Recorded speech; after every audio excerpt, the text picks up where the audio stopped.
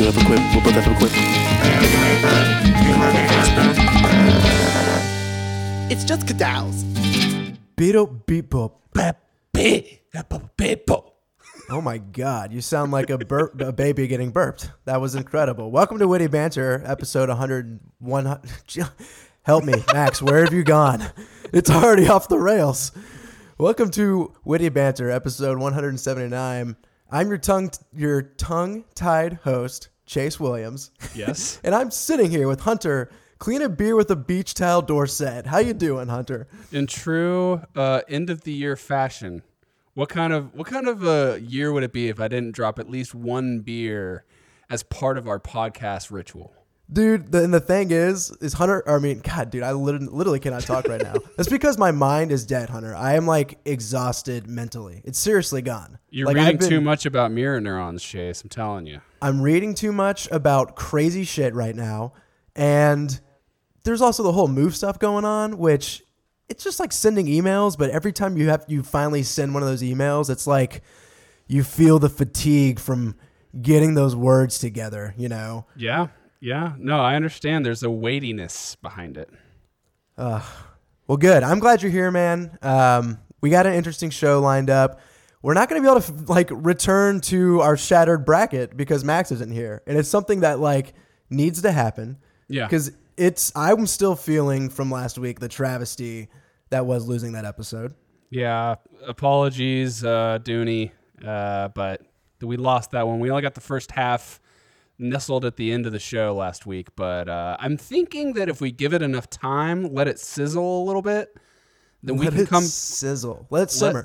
We can come back and maybe even have fresh takes. Maybe we even put in a new bracket because there's a couple of those that I'm like, or not a new bracket, but maybe a new matchup or two.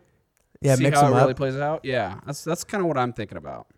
And I got a few messages that people enjoyed the front half, so we can't restart it. But I know that the next bracket we want to do like double elimination style. So there's a losers bracket because we think that's hysterical. So a dark horse can make it through. Yes, that's what I want to see. Hunter, I tell you what, man, it feels like the very first time I hosted a podcast tonight. And I think that we review alcoholic beverages on this show. You still have, I think, what you scraped off the floor in a glass of beer over there.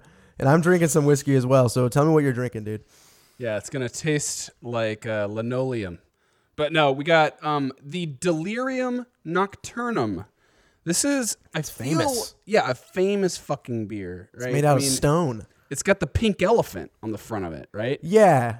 And it's like a super... Follow the pink elephant, my friend. It's a super just unique, non-normal beer bottle because it's just flat white with specks of black, so it looks kind of like concrete or something. Mm-hmm. And yeah, so you got the Delirium Nocturnum. It says Family Brewery. I don't even want to say it. Huyghe. Healy? I don't know. Since 1654 is what it says. Whoa. Yeah, I know. That's fucking serious. Family Brewery, brewed and bottled by the... Older than the United States. Yeah. Yeah, take that, freaking US of A. 8.5% alcohol by volume. So I have really only maybe 3 sips of this bad boy, and so I'll minor in that review. And then I'll major in a Firestone Mocha Merlin. Oh my God, are you double beering right now? You got a double major going on? I got a major and a minor, man. Wow. Everybody knows that college is not what it used to be, and now you got to have a major. They're just handing out degrees for free these days. Oh, man. Back in my day, we didn't have computers. We earned it by paying a lot of money. Yeah, I don't even fucking hear that. Chocolate and coffee infused milk stout from Firestone Walker Brewing Company. And I've had this one before. I actually get it as part of my D&D games because I was recently a ritualistic beer, I see. Yeah, I was a wizard, and a high elf wizard, if you will. Who would naturally drink such a beverage. Yeah, the Mocha Merlin just seemed appropriate for me. That's kick-ass. Hunter, this is the whiskey that I'm drinking. It is a Glenmorangie Scotch, and even episodes pretty recent, probably within the last 2, I talked about how I thought the prime trait of a Scotch was like peated smokiness. And I've recently learned that that's just like not true. That's just one style of Scotch. And all Scotch is whiskey that's made in Scotland. And I'm pretty sure it uses old American oak bourbon barrels. And I think ages for like 10 years or something like that. Okay. Darian gave me an info dump, and I those were some of the appreciate your self-correction. That's helpful. It is. But that being said, this one spends like an extra 2 years in wine barrels, like this sweet grape wine barrels. Okay. The actual Scotch name is Bacalta or Bagalta. I can't tell what letter that is because it's dark in here. I also can't read today. Yeah, I can't do letters and words anymore. It's left my body. Anyway, dude, I'm excited to try it. It's honestly pretty harsh already. Like, it's hard for me to get a good smooth sip so far, but I don't think that's going to be a problem as things go on. Haven't you had a Glenmorangie before on here? Yeah. You have? And you liked it? It was good stuff? Yep, it was the good stuff, that's for sure. It was a Highland single malt Scotch, which is like they only use 100% barley. And I think the Highlands Scotches are kind of known for being those sweeter, lighter types. And yeah. Okay. So, yeah. Nice. All right, Hunter, I have written out an outline for the show because I'm not as smooth and as cool as Max. This is known. But it is known. I've got some stuff I want to talk to you about, what I want to talk with like the audience about. First of all, Steven Hillenburg, the creator of SpongeBob, died in between the recording of our last episode. And yeah, that sucks. That sucks. Apparently he had MLS, which is just terrible, and he passed away. Is it MLS? I mean, that's what I thought it was. But, I thought it was the only one I knew was ALS. Oh, well, I read fucking this up? I read MLS. They're very well. I'm sure that's right. ALS. The only MLS I know is Major League Soccer. So I'm sorry. Yeah, Steven Hillenburg died at the age of 56 from Major League Soccer. From watching soccer, it was awful. It was a terrifying accident. But no, that sucks, man. Yeah, that's a big fucking bummer. I don't really know too much about the dude, but you kind of wonder how that impacts the future of that show and of other like future projects that would be like it. So, it's also December, and that means it's almost a year from when we went to Japan. And how are you feeling about that, Hunter? What do you mean? How am I feeling? I'm loving that we went to Japan. In fact, the other day, as part of a ritual that, on Sundays, Mandy and I go to the grocery store. We go to the Heb, if you will. That is exciting. And we get food to basically make a nice meal. We buy food from the grocery store. We buy the foods. And we like to cook, like a nice meal on Sunday nights and maybe meal prep. And then we usually don't really cook too much throughout the week after that. But as part of our sort of pregame for that, we also get some good old high quality HEB sushi. And I got some. HEB sushi's passable, dude. Like, here's the deal. I bet people who are listening to this show who aren't from Texas have no idea what HEB is. And I'm telling you, it is the greatest food store of all time. You can literally go to one place and find everything you need with choices of great variety and substance. It's fantastic. It's good prices. Yeah, variety is just fucking on par. Everything's well organized. People working there are good to go. They're good to go. Yeah, they're pat them on the back and get them in there. But so yeah, I we were eating our sushi or whatever, and I looked in my drawer, and I saw the chopsticks that Mandy and I bought on New Year's Day. Yeah, and you're like, know how I want to christen these bad boys? With some HEB sushi, baby. Some HEB brown rice spicy tuna. But you got those from Japan, right? I did. I bought them from Japan on New Year's Day last year. Where did we get our fortunes again? Asuka, was it? Asuka? Yeah. And we were like on those streets or whatever, and we bought these two chopsticks because her pair of chopsticks is for like her birth month and mine is for my birth month.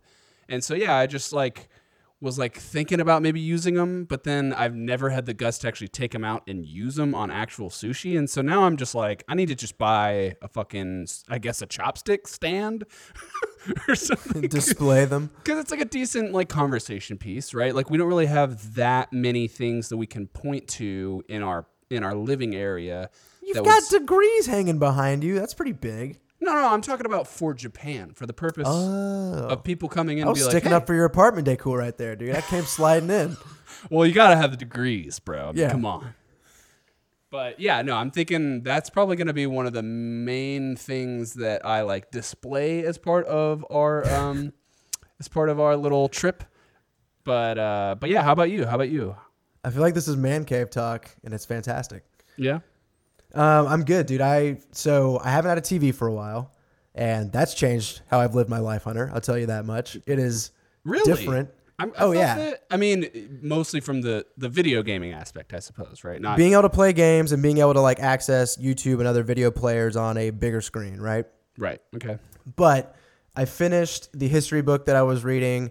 Hunter, I was texting you about how badass I thought Stephen F. Austin was, and then I also found out how badass Sam Houston was in his tall ass stature, his leopard vests and his fur hats, and brilliant military prowess, and just dude's crazy. Yeah, those guys are literally fucking comic book heroes. It's awesome. And that's so fucking true, dude. And then I'm also about to begin the anime Berserk. Oh, fuck yeah, dude. That is sick. And I actually saw something the other day about Evangelion being on Netflix or something. Evangelion? Evangelion. Yeah. Somebody I think said, it is coming to Netflix, dude. Yeah.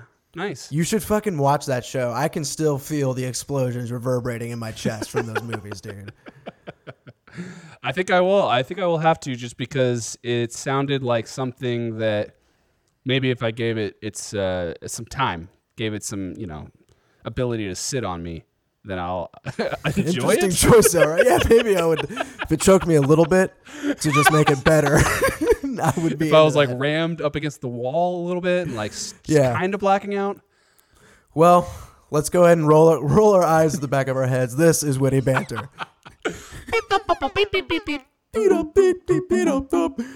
All right, Hunter. So, when we go back to the original shell, as they call it in DBFZ, the two characters that make up the foundation of the team. Uh-huh.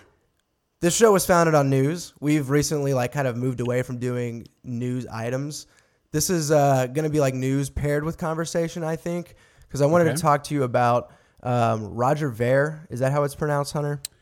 Either Ver or Ver. How does he say it? I don't know. I don't really listen to him very much.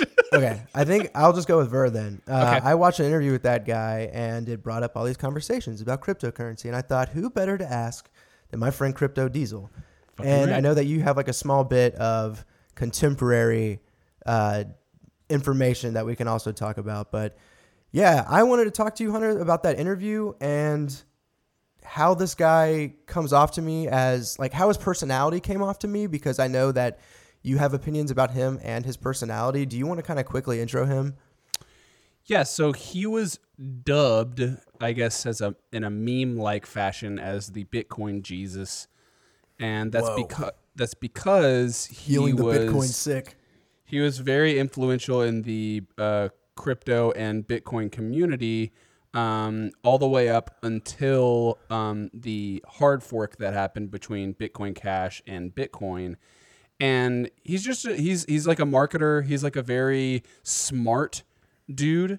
He knows a lot about crypto development, and he's basically a figurehead in the crypto world. So he's definitely smart. There's no doubt about that. I just think some of the way that he tries to go about selling his viewpoints is a little, I don't know. It doesn't come across as incredibly confident or not uncivil, but just kind of annoying.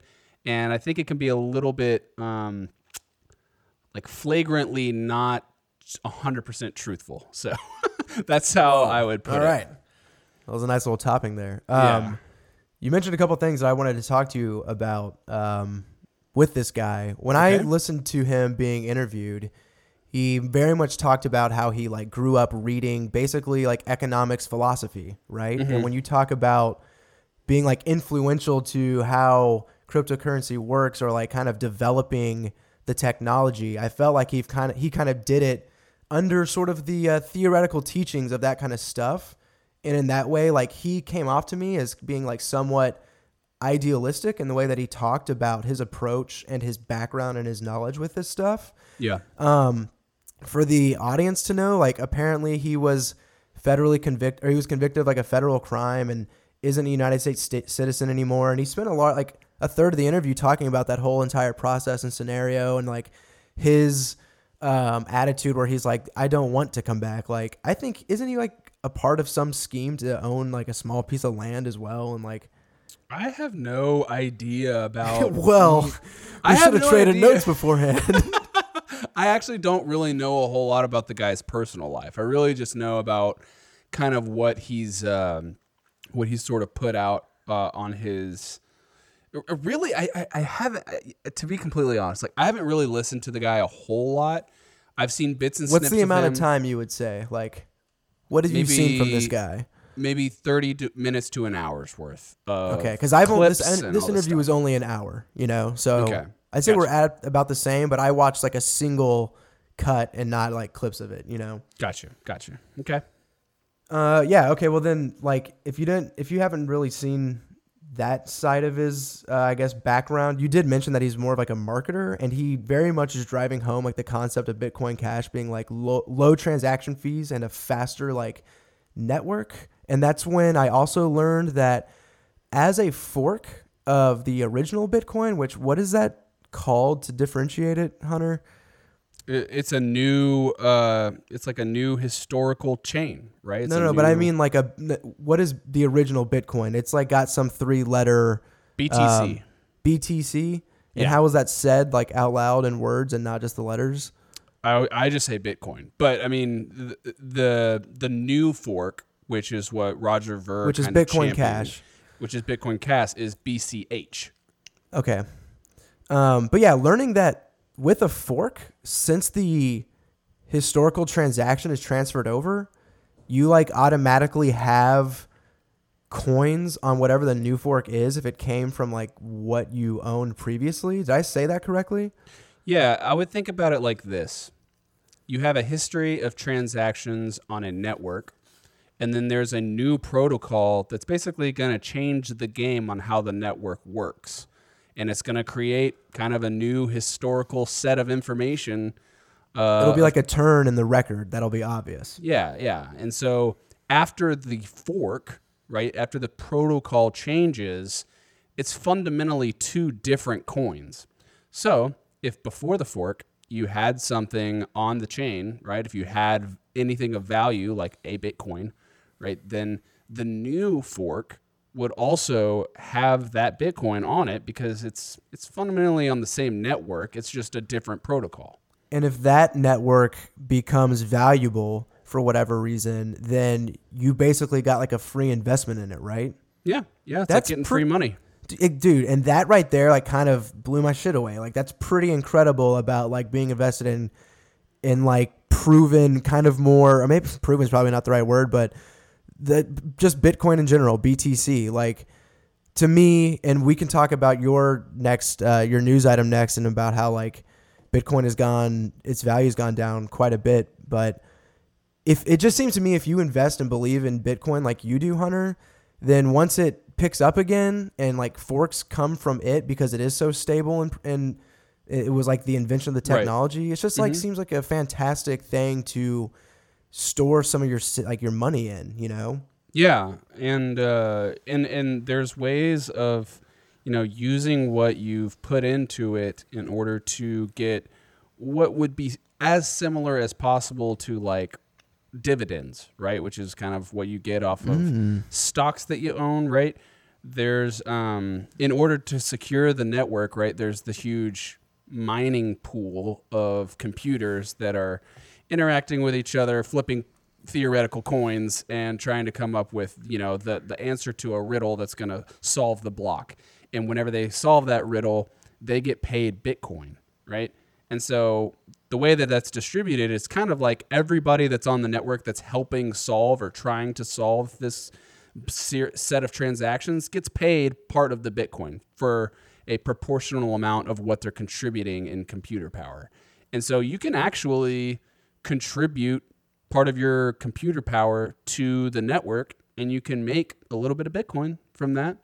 You can also, there are things that are what's being called proof of stake, which is instead of having computers solve problems in order to be able to secure the network, you basically have for each block, people are putting up a certain amount of their own investment to say like, hey, I'm a good actor and I want to ensure the network by putting up my own money to show that like I'm not going to fuck with the system, right? Because if I put in my own money on this block, then if I were a bad actor, then I would be negatively impacted by, you know, some sort of attack or something.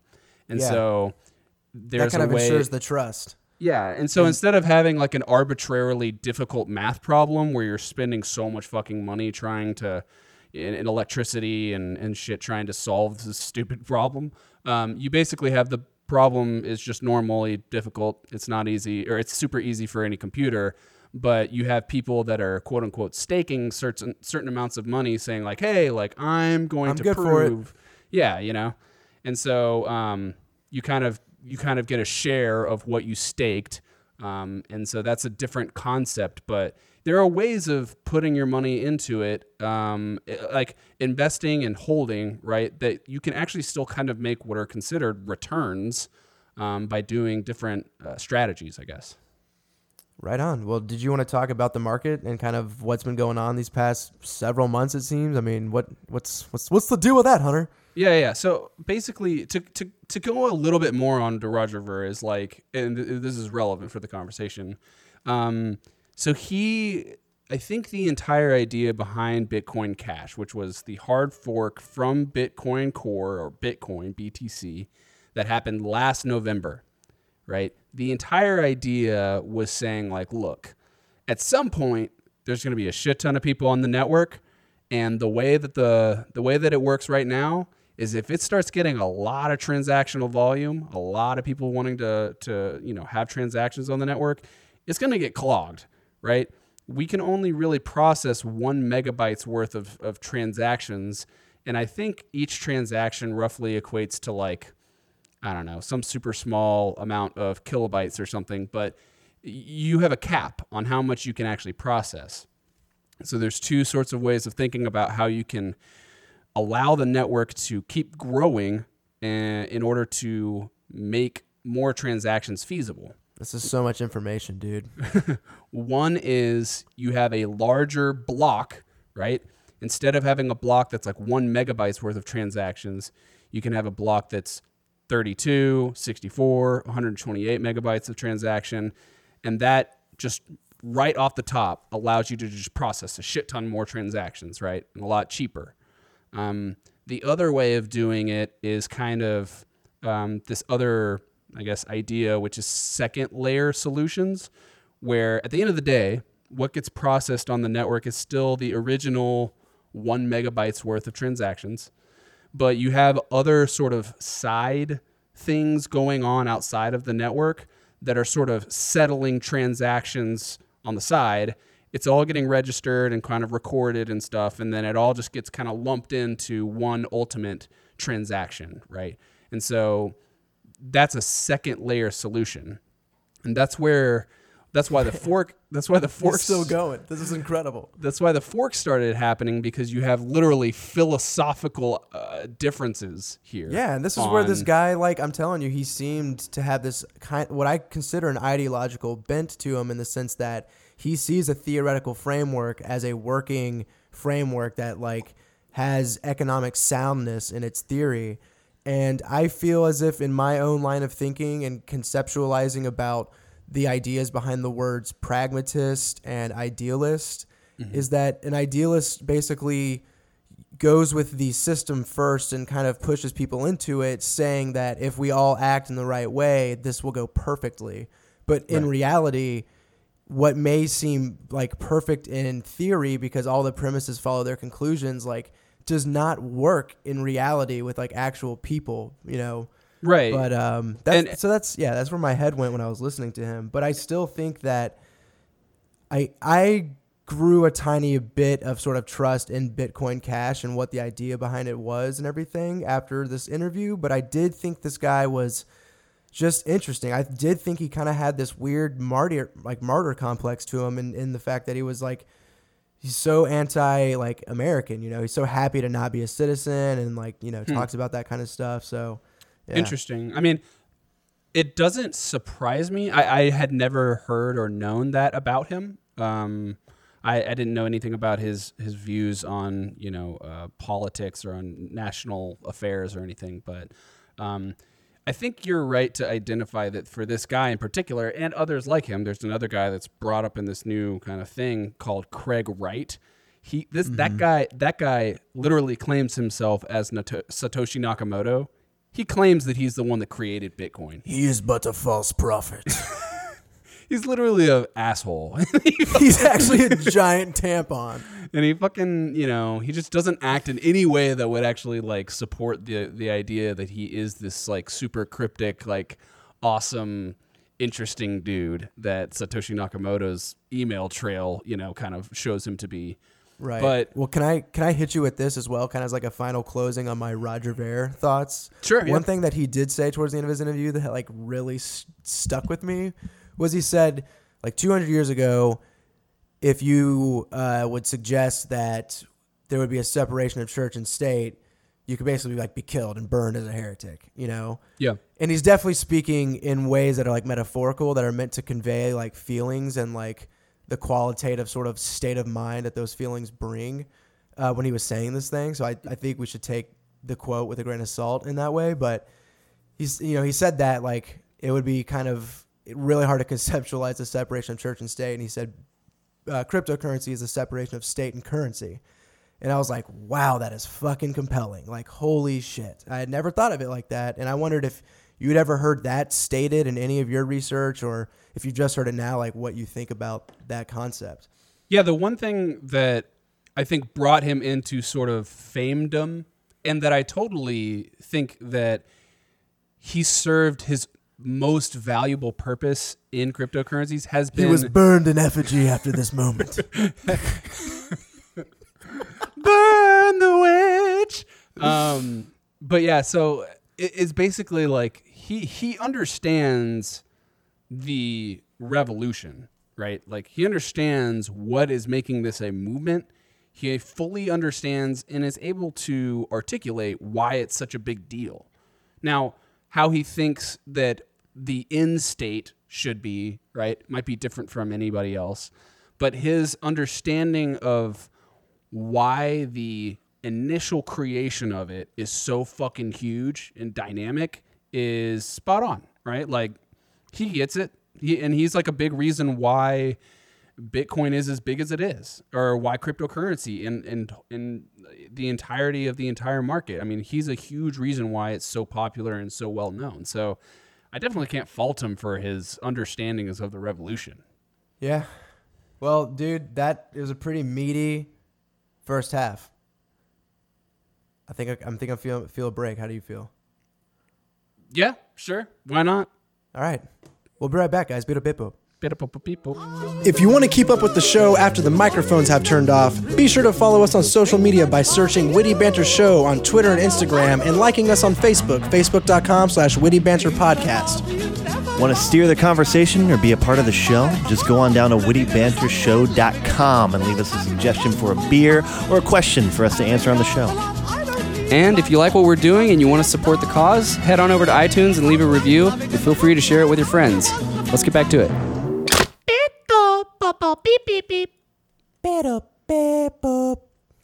What is up, Witty Banter listeners? We're back after that long Disaster. break. Yeah, after that long break. And we are still drinking our alcoholic beverages. I'm through 2 of my 4 sips worth of delirium, and let me tell you something. I thought you were going to say 4 beers, and then I was going to be like, holy shit, you've been slamming them. I've been chug-a-lugging And the Delirium is very good. I really wish I had a full beer's worth, so I'm almost like hesitant to give it an actual review. It's very good. It's a Belgium, right? And it's nice and sweet and kind of. It was pretty dark, dude. Yeah, it is. It's kind of like It's like a Dunkel. Yeah, it's kind of like a Dunkel, but it's a little hazier. Yeah, so it looks cloudy. I can't see through it. It had like a huge head when I poured it up. Not because I spilled it all over the floor. That definitely wasn't the reason. Yeah, that wasn't at all the reason. But it's very good, and I think it carries its 8.5% very well, which I think means that it's probably a very well-made beer. Yeah, so... And then what about your Glenmorangie? This Bacalta, as I can see the letters now, is so harsh. I cannot get a good sip on this thing, dude. But even though the sips have been not smooth and kind of burn my nose or whatever, I can tell the flavor's there. I can tell this thing is a big daddy with a lot of notes and undulation in there, you know. Okay, a little bit of nuance. If I do say so myself. It's kind of funky, if I do so say. Yeah, so I'm hoping that I still have a fair bit to finish before the episode is out, so I hope to have more to say about it. But cool. Yeah, that's kind of it. All right. Well, I guess I'll just go ahead and lead us on up into our next segment. Walk us through, dude. I was leaving a get together with Mandy the other day, and I started talking about AOL, Instant Messenger. And I talked about how nostalgic and fucking awesome it was whenever somebody would get online, yeah, and the door would open, and you'd see their freaking screen name light up, and this was just like a completely new world that no one had ever been a part of, right? Yeah. And then we started talking about social media and stuff, and I just wanted to get your take. I think we're clearly going to be skewed, right? But describe our skew, you know, we're going to be skewed. But I want to understand. This is a conversation peach. Oh, check it out. Here's a conversation peach that I'm laying out for today.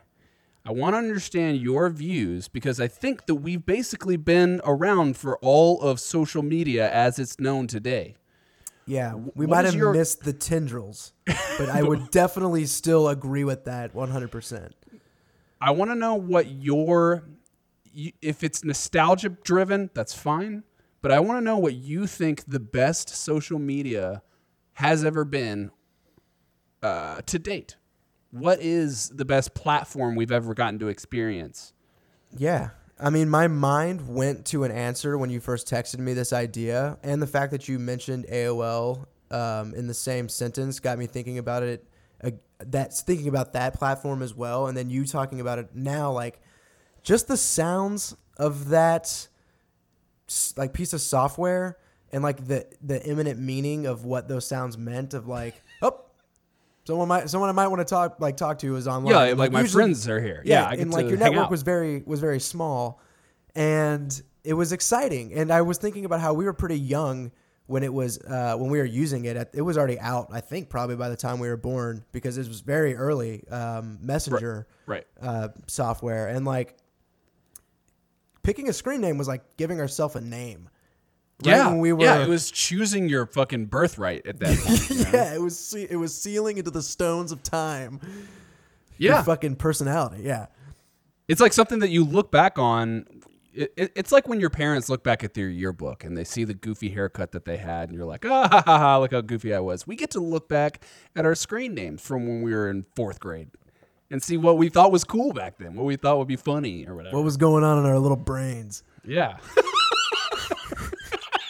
But, the babies, they're a big part of this audience. Yeah. I don't want to leave them out and let them know what's happening. Yeah, absolutely. My mind instantly went to MySpace as the best one. And talking about the sounds of AOL and just the meanings they had and where our minds sort of instantly go when you would see basically a screen name pop up with that door sound or when the door closed or if they were away or whatever it was, those were all sensational feelings at one point, Yeah, absolutely. And with MySpace, I felt like that was where I really was exposed to like how notifications work.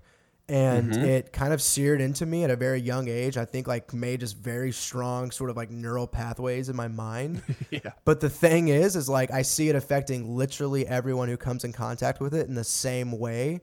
So at this point, I just think it's like the function of how it all works. I guess that's sort of my take on social media is all together right now and just like a abridged version. But the things I did like about MySpace was it came along at a pretty sweet time in my life, 8th grade. Halo. You got it in 8th grade? Well, like when it reached its apex of like being able to customize your page to like such specific degrees, ordering your favorite group of friends up at the top, picking a fucking song, dude. Yes. Or a We all playlist. know that that's fantastic. Yeah, absolutely. Yeah. So what do you think about that pick? That's definitely my number one pick. So Yeah. I never did. And that's our skew. I never did Zanga, And right? those are the tendrils, right? And I think Zanga was like the not as popular precursor to MySpace. And It was more of a blog.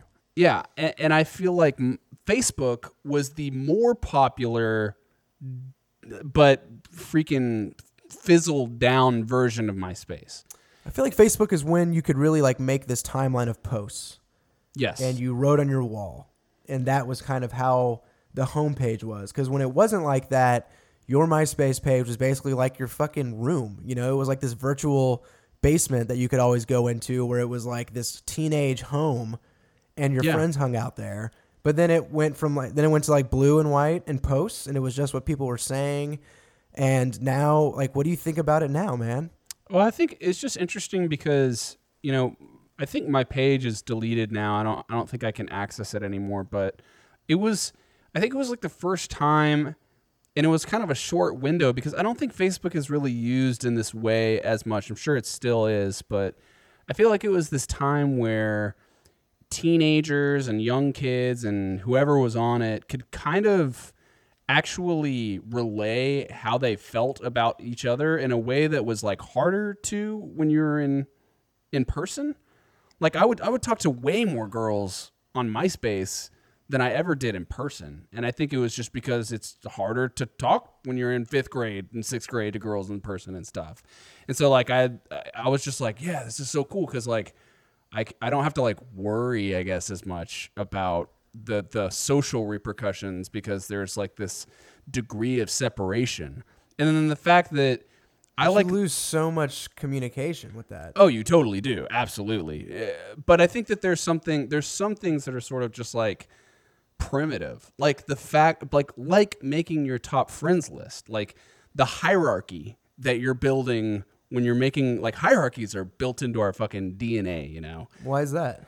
I just feel like there's, Sorry, I was just seeing if you could go off on that. There's economic hierarchies, there's social hierarchies, there's fucking food hierarchies, like dominance hierarchies. I feel like just the way that people sort of go up and down in success or failure and all sorts of facets of their life is usually built off of some sort of hierarchical nature.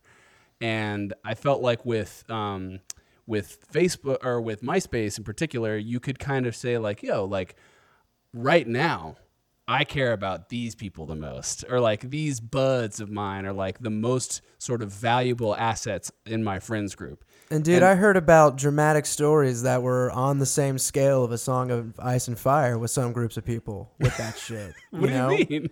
Just like the betrayal people felt when they moved it to top 6 and you got cut, dude. You were on top 8. You had a glistening post on this person's page and now you were gone, you know. But again, like it restructures the social context in a way that you can think about it, you get more information out of it, right? Because if you thought that you were a certain level of coolness and comfort with a relationship you had with somebody, and then you realize I'm not on their top 6.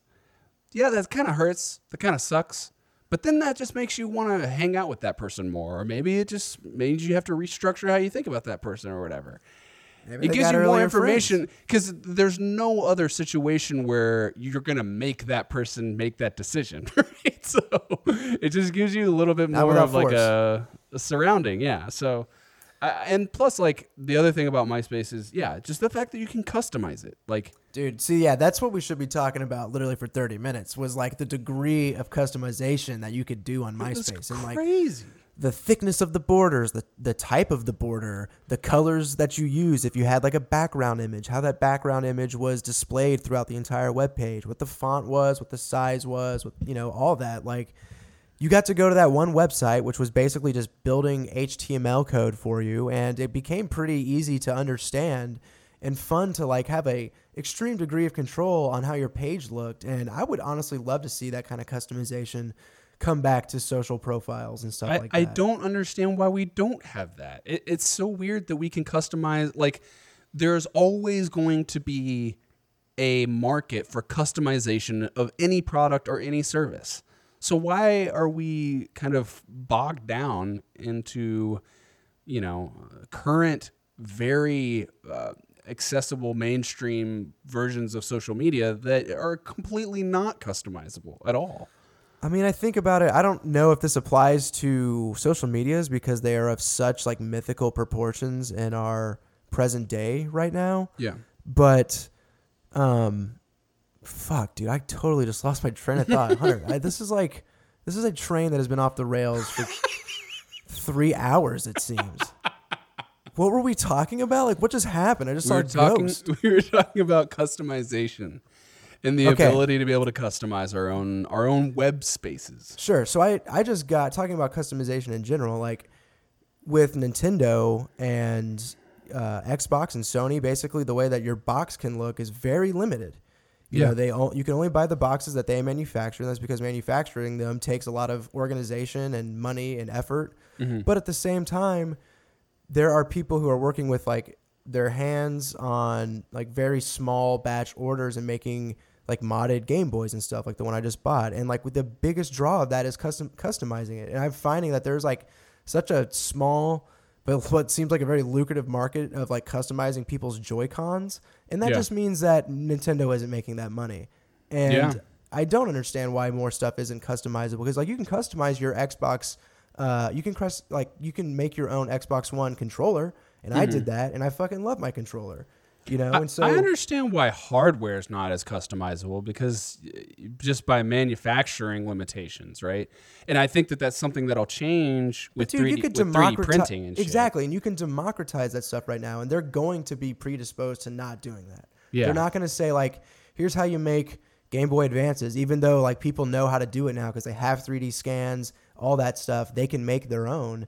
And instead of just like building a wall between that and trying to constantly stay on top of it through legal action, if you made a way to like get an official Nintendo license to make this hardware and keep these games alive and being remade and reprinted and stuff, I don't know. It just seems like money to me. Yeah, why wouldn't... I don't know anything about business, so... Yeah, why wouldn't Nintendo just, put a little bit of an investment into making its own mod division? Just make a complex or some sort of entity that allows for people to officially access modded Nintendo to whatever specifications they want through the Nintendo pipeline. I mean, that would be fucking dope. Nintendo pipeline. That would be sick. But no, I mean, like, but going back to the whole, like, the initial premise, like, I think there's something that to be said about how MySpace was more about all those things about customization, using the font you want, putting a background picture that you want, having your wall, and then putting the music on there. And I think the music is the biggest thing to note, mostly because we don't have anything like that anymore. And now Facebook, Instagram, and Snapchat are all about photos and videos. And that is sort of the social cash, right, that we're trading in. And before, like, you had a profile picture and maybe people would scroll through whatever other pictures you had with low resolution. But what your playlist was a huge part of how you were perceived. You know, if you put on a Taking Back Sunday song, you're how immediately you perceive yourself as well. You're 100% put into a certain, and how you perceive yourself. It's exactly a very poignant, part of the point, which is that you get to construct this thing in a way that, like no one comes up and asks me about my favorite what my playlist would be if you're going to put, 4 songs on a thing. So Do you think there's also an effect going on where since people are kind of continuously updating their feeds with like a mild version of what they've been up to, there feels like there's not a need to ask them sort of what they've been up to because you always already know that, I do. And I think that's what's going to make our generation, we were talking the other day about like having a 10-year reunion, and it's going to make 10-year reunions and stuff like that. I don't think they'll ever be irrelevant because at the end of the day, we're still not hanging out with those people and we're not having like legitimate communications with the majority of the people that we went to high school and college with. So reunions will still be necessary, but it'll make it a little it'll change the conversation and the mode of how we approach people because you're constantly getting this influx of what they've been doing and who they are and how they perceive themselves ever since high school. Whereas before you just see the change, right? And then you let them frame how they've changed. And now you already come to the table with the preconceived notion of how they changed. And sure. So, yeah. So I have one final question for you, Hunter. Earlier you mentioned how you found it like easier to approach people through the like text messaging clients inside of these websites and kind of sending text back and forth. And I remember you also really enjoying like text messages as well when you were in high school. Do you still like, and then I think you have told me that you don't text as much anymore. Do you feel like that draw and that ease of, I guess, reaching out or being in contact with people has sort of fell away for you? Well, I think over time, the experiences of lost translation from digital communication has definitely weighed heavy, right? I mean, it has sort of been a deterrent or a disincentive from really trying to open the floodgates in a digital manner. I also think that the novelty of it's gone. I mean, it was so fucking novel whenever we first started doing it. And naturally, as you get older, I mean, I think you kind of focus more on the people that you care about, right? And you keep up with them however it is, whether it's text, whether it's whatever. And so, and plus, dude, it's actually, I think, a backwards, it's a backwards result of what I think Facebook wanted, which Facebook has a very prominent feature in their protocol or whatever, which is to show you your past posts. Say 3 years ago today, you posted this, right? And it's supposed to be, I guess, like a thing of nostalgia, or maybe like, you look back on it and like, oh, I totally forgot about it. That was awesome. And like, that happens. But at the end of the day, a lot of times I look back on my digital voice, quote unquote, from 4 years ago, from 6 years ago, from 7 years ago. And I'm like, just shut the fuck up. Like, what are you saying? Like what, well, it's more so, it's not that I'm trying to invalidate what I was saying, but it's more like yourself or what Facebook's trying to do. It's more just me being like, what were you ultimately thinking was going to be the outcome of what you were saying? Like, let's look at the output and then trace back to what you wanted the desired, effect to be. Yeah, dude, that's what paralyzes me from using a lot of these things is like the fact that intent doesn't matter. Like there's no private sort of whatever you say, even when you're formulating it in your head, you're thinking of like who's going to receive it. And I get stuck there a lot. I'm just like, well, I guess I'm not talking then. Yeah. Yeah.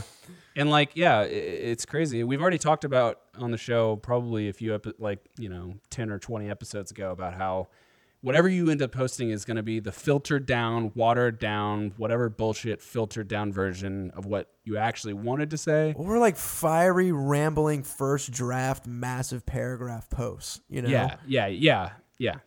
And it's just... And there's like 15 pages of comments below and you're like, what is this? Like what happened here? Dude, I mean, it's so ridiculous. Like, I kind of want to delete my profile just so that all of the stupid, nonsensical arguments that I've gotten in over the years on that platform hopefully are erased, from time. Because, like, dude, I've literally gotten in arguments on a ballet video about this chick's form, and I don't know shit about ballet. Are you serious? I'm like defending this chick, because everyone's just railing on her for having horrible form and how she's so famous or whatever. And I'm like, she's, how do you Stepping get up to drawn the into plate that and shit? going to Yeah, I'm bat. trying to defend people, but I don't know what I'm talking about. I don't know. I just think it's just funny that you look back on stuff and you're like, why did I do that? Same way with like when you're on YouTube and you just get drawn into a related video fucking rabbit hole for 4 hours and you're like, how did I end up here? Right? Like, it's just funny how we have that impulse now. I don't know if we've ever had that as a species, right? To just get sucked into something. No, dude, we haven't, because the freaking piece of actual material that we're holding that's like changing our brains is real and in front of us, and it's never been, there's never been an artifact like that before that could just, it is radical how much it has changed human behavior. And like, I'm almost getting to the point where I wish these things didn't have to be held in a hand just so people could have what they wanted and but look up and like look at the people they're talking to, like, Yeah. it's almost, it's pretty wild that there is like a good portion of ourselves that are just attached to this glass screen, Yeah. Elon Musk says it, man. We're already cyborgs. We've already Dude, we got implanted into a a lot of Tesla ourselves. on an Uber drive, and this guy was cool as shit. We got in like a really cool conversation with him. He was driving us around pretty fast. Those cars are so fun. They rule, dude. Yeah, It was Darian's first time in one, and like she totally felt how smooth they were, and like and how fast they fucking accelerate. It was dope, dude. That's awesome. I actually had a Tesla kind of jut in front of me while I was on my way to work this morning. You're like, you do go right ahead. You I cut really me off, was man. like high fives. I don't. So I actually respect people who are more aggressive as opposed to less aggressive on the road. Me too, dude. Not people who fucking cut people off and are dickheads, but people who Sure. are decisive, right? People who are like, Right. I need to get And over they here. I'm slow gonna get over down. here, right? Exactly. And this guy totally just pulled that move on me with his Tesla, and I was like, well done, Dude, that reminds me of a time where I was on like a residential road, and there was I was going straight, and there was a crossroad that was dead ending on the road that I was on, and this BMW, very nice BMW, just like basically pulls out in front of me and whips this U-turn that was just inches away from both the curves, but he made it, and like it was such an asshole thing to do, but I was with friends in the car, and I was just like, you know what, he earned that one. Like, he just fucking did that, like, holy shit. He passes in my books. I'm mad, but I'm like, wow, you just got me, dude. But yeah, those all those. I was just kind of willing to rehash on some of the more nostalgic stuff on social media and stuff. I thought, thinking back on AIM, because you could personalize your AIM little about me section as well, and your away message and all this other stuff. And That was all part of the ephemera that was building your digital identity. We used to fuck around and like say Matrix quotes to people in like 6th grade about social media, and they were like kind of the part of the movie that made sense for that shit, We were like, Yeah. we were into weird stuff, dude. All right, you want to listen to, or you want to read email? Yeah. Do we have an email? Did our call to arms, Dude. have any effect? Of course it did. And it's none other than Dunter Horsett coming in, hearing the like ram's horn bugle call for email, and just slam dunking a few our way, man. Okay, let's bring it on. The first one, and this is a good question, and I'm sorry that I'm like just tired and exhausted from thinking, but what are your top 3 favorite stores to shop from? Because there's definitely stores where I would just enjoy being in there, and the whole act of purchasing is like a treat, Yeah. I'm actually more interested to hear your opinion on this because I feel like you've got a little bit of style, Chase. And, so you want to go with clothing with this? Because I love record stores too. So I think you can make it whatever you want, but when I think shopping, I think clothes. I mean, Like, Do you have a favorite clothing store then? I have a good time going to Guitar Center, but I don't consider that like shopping. Right? I don't. I very rarely have a good time going to Guitar Center. It's I like almost just never fucking worth around the the drive. synths. I mean, come on, I mean, you can play instruments, Hunter. I can play some doodles, and then they're gone. And then I just appreciate the instruments around me that I can't make do pretty things. Well, I mean, what comes to mind when you hear the question? So record stores is the first one that comes up. Clothes shopping definitely comes up as well, but I feel weird talking about it because I don't know, because that's kind of changing all the time. Like, I'll tell you this much, like, the center of Hamburg was one of the most just saturated points of very high, I would guess high class shopping. But the thing is like the clothes that were being displayed didn't look like dramatic for the sake of being a brand. Like, all of them looked like they were worth what was on the window. Really? But the window were like some pretty preposterous, sales totals, you know? Dang. And that was some wild shit. Yeah. And then it's kind of thing where like, I wish I could go in there, but I just would not feel comfortable. You know, like I can't even walk through this door just by virtue of like everything that's going around me right now. You know, it's weird. I wouldn't imagine you to think that. I mean, You're not just going to walk into a place that's selling like 4,000 euro jackets and be like, I'm just looking around, you know, and like, but you. Sorry. it's not going to happen. But what comes to your mind, dude? I mean, I've shopped from J. Crew recently, as far as clothing goes. I feel like it's young, professional, but not too self-righteous kind of clothing. Self-righteous. Basically, I mean, We all know what that looks like. The main focus is just I try to go as brandless as possible, at least from an appearance standpoint. Dude, yes, that's the way to go. Right? Just anything with like an interesting, just flat color, or maybe some stripes or something, but just nothing too There's some crazy. stripes in there sometimes. I'm not rocking any fucking Hinder angel wings on the back. So Because you don't believe, man. look at this photograph. What are your other stores? Okay, we've got two then. We at least got to combine ours for the top three. Do you got one more that like comes to mind? If I think of something like outside of just clothes, fuck, man, I don't know. I mean, I probably like go to Target more than anything. I mean, it's just. I'll give you fucking another kind got of me like everything. fantasy looking through the glass kind of one. Like really nice travel bag stores where it's like, look at this backpack and all the possibilities of you being out in the world and such a nomad and it's made out of canvas. You know, you're like, yeah, I want to put all my little knickknacks and cameras and bullshits in this thing and just have my little pack, you know? Yeah. Is there a particular one of those, like a travel bag place that you would? Actually, travel bag place is my favorite one. That's a place? Yo, yeah, man, that's the number one spot. I've never heard of it. Oh man, But yeah, man, I don't have too many of them. I go and I shop at fucking Macy's and Dillard's for work stuff and J. Crew for normal stuff. So that's kind of all right. Well, we've got one more from Dunter. I would feel bad for not reading two because Dunter aided the charge, man. Yeah, fuck yeah.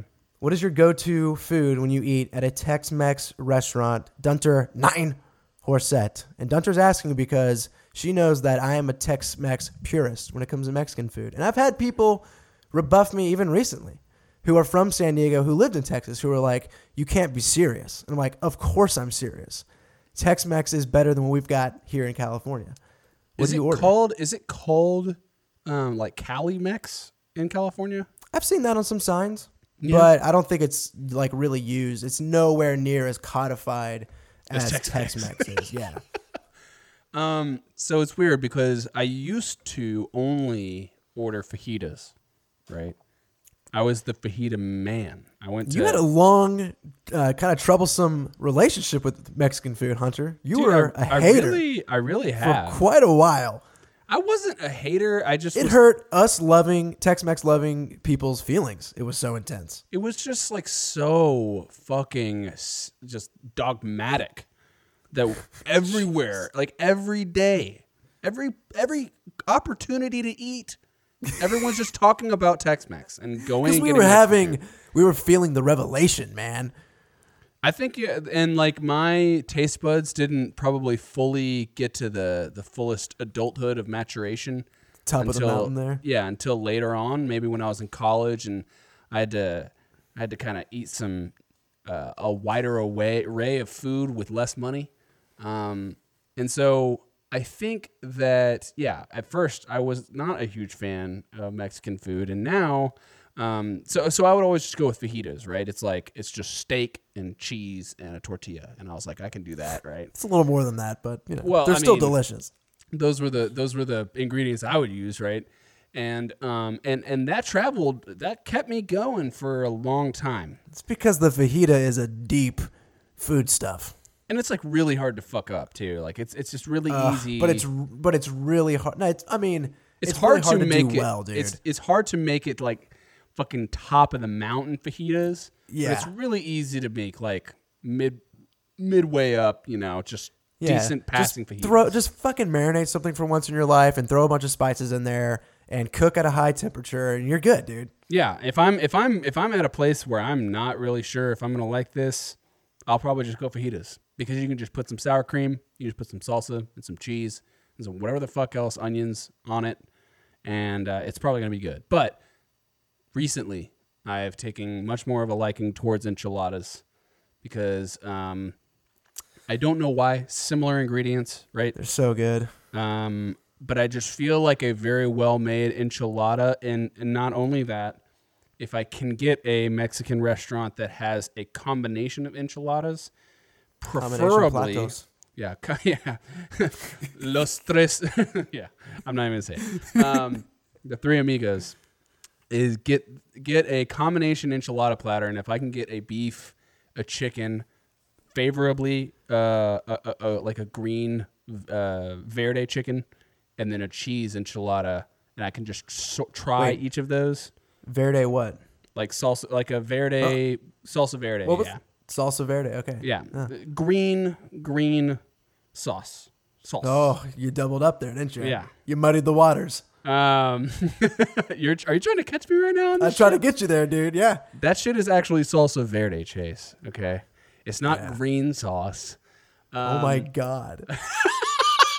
Does anybody else know the magnitude of that statement but me right now? Probably not. Listen, what about you're talking about combination plates and having like a little repertoire of deliciousness that is, also accompanied by the finishing with the sauce. What about tacos? Because like street tacos are amazing here in California, and there's really good street tacos in Texas too. But there's also kind of a Tex-Mexy version of tacos that can get a little more, I think, gimmicky and flamboyant on like the Torchy's side, but really good, but just Tex-Mexed up in this form of the place that was near your one of your first houses. Hunter, what was that place called?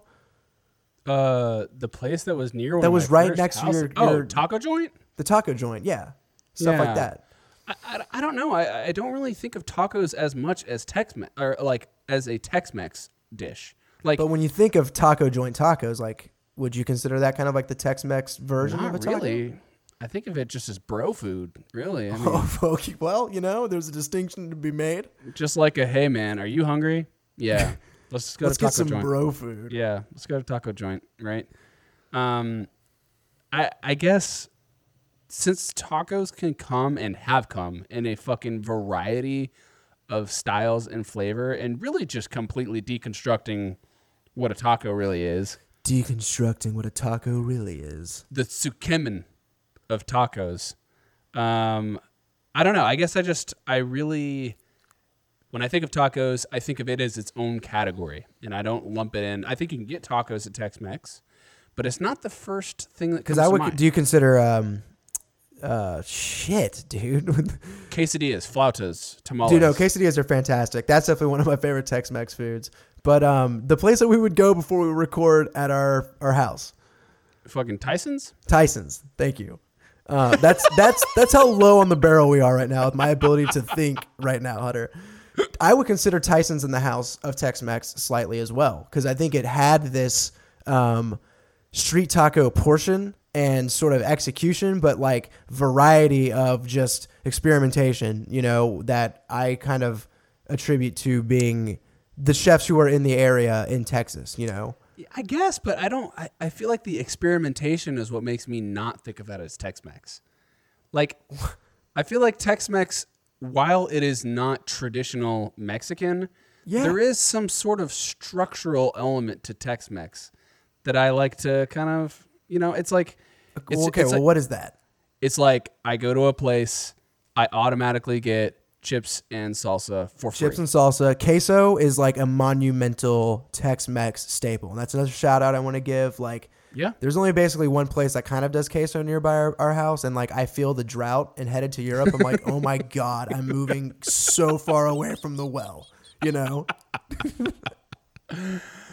And so that's like the first thing you get, right? And that's like aiding in your decision of what you're going to order, And so you get that, and you get margaritas, and then you get whatever your plate's going to be. Usually has probably some rice and beans on it, and then some sort of tortilla-laden, cheese-filled meat variety plate. Whoa.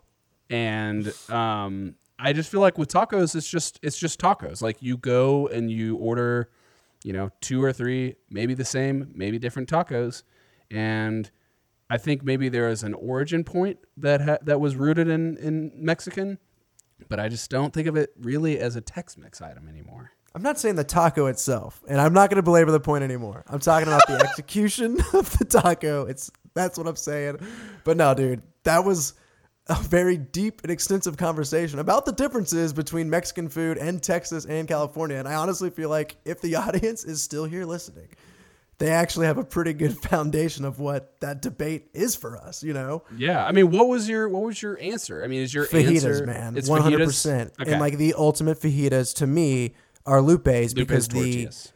because the tortillas is so good and the execution of the beef or chicken or shrimp or whatever you get is so spot on. The marinade that they use is like got its own. You can tell, despite everyone and their mother can make and marinade, this one's got its own. Yeah. Its chips are great. You mentioned the chips, getting chips first. Their chips are fantastic. Their salsas are great. Yeah, for them, it really is just the simple mechanics of incredible beef, incredible tortillas. Yeah. Like huge flour tortillas that allow me to double and triple roll my fajita. So there's not going to be spillage, It's a very firm fucking unit. important. I basically only eat corn tortillas now as far as tacos and other dishes go, but if I'm going to have fajitas, I'm going flour, and Lupe's got the best flour tortillas in the business. Damn, man, I'm glad you feel the same because that's awesome. Look, dude, thank you for the questions, Dunter. We really appreciate that. You can add to our bucket of letters that's sitting on the floor by going to wittybantershow@gmail.com. You can also tweet at us. We are at Witty Banter Show. You can send a question. It'll get read, I promise. Hunter, what are your final thoughts on the beer, dude? Are you going to review both of them? Like, what's going on here? I just feel bad about the Delirium. I don't think I can give it a full-on review the way I want to. I feel like even probably just the impact of it fucking falling all over the floor probably changed how it drinks a little bit. Yeah. But it was good. I enjoyed it. 8.5% alcohol by volume, and it drank pretty freaking easily. It was nice and like sweet, but not alcohol sweet. It was just well made. Nice Belgian sweet. The Mocha Merlin is very coffee laden, and it's thick and it's smooth. It's the exact kind of chocolate and coffee infused milk stout that I wanna purchase again. So that one's actually only 5.5% alcohol by volume, which again Balanced. is refreshing, given that everyone and their mom is putting out a 13% stout these days. So Hey, man, if you want a dry, light stout, Guinness is your go. That's what you got to do, man. have you turned into a full salesman now? It's delicious beer. And it just blows my mind. So yes. It blows my mind how much of it they truly sell. And realizing that, like, no matter what airport I was in my trek overseas, or like how often it shows up in bars, I'm like, how do they make enough of this to give it to all of these people all of the time? It's like there must be no water left in Ireland. Just pulling it out of the ocean. Okay, look, this Bacalta, I feel like I don't have it poured correctly. Like I can't enjoy it the way that it's meant to be, just in the glass that I have, and with, as you know, just the way that I was able to approach it, because it has been so hard for me to get an actual read on this thing, because it is like so harsh and like fiery, and I was not expecting that at all. And I don't know where the line is on like me just not drinking it well or well suited to what would make it taste better, or if it's the fact that it is just this intense or whatever it is. But I'm going to come back to it because I know what goes into making it, or like I've been told what that is, and I can get a refresher on it. So I want to come back to it. There's a process, and it's there. Okay. Yeah. And I don't know it, but I respect it. Exactly. I'm going to come back to this area of the game later. Okay, cool. That sounds good, man. Hunter, this is the end of the show. Audience member, this is the end of the show, which means we got to tell you about all the information about where you can find this podcast. I mentioned earlier that we're on Twitter at Witty Banter Show. Go there to send us questions mostly and retweet our episodes if you like the content that we make. We're on Spotify. If you could follow us there, I think that's going to start dragging us up in the algorithms, and that would be really fantastic, because it's just another channel for people to find us. We're also on Stitcher, and I think we're on Google Play, like basically anywhere you want to find your podcast. We also have a website if you want to listen from your browser. That's wittybantershow.com, and you can also send us an email from that portal as well, which will make it into our mailbag, and we'll read it, and you'll be a part of the show. Next week, we'll probably have Max back. I'll probably have not just run myself through like a mental race obstacle course, and I will be balanced and right in the world. Yeah. Stop reading about all them damn mirror neurons. I can't. I just can't. Hunter, thanks for palling around with me, man. We'll see you next time. Absolutely. Glad to do it. Beep, beep, beep, beep.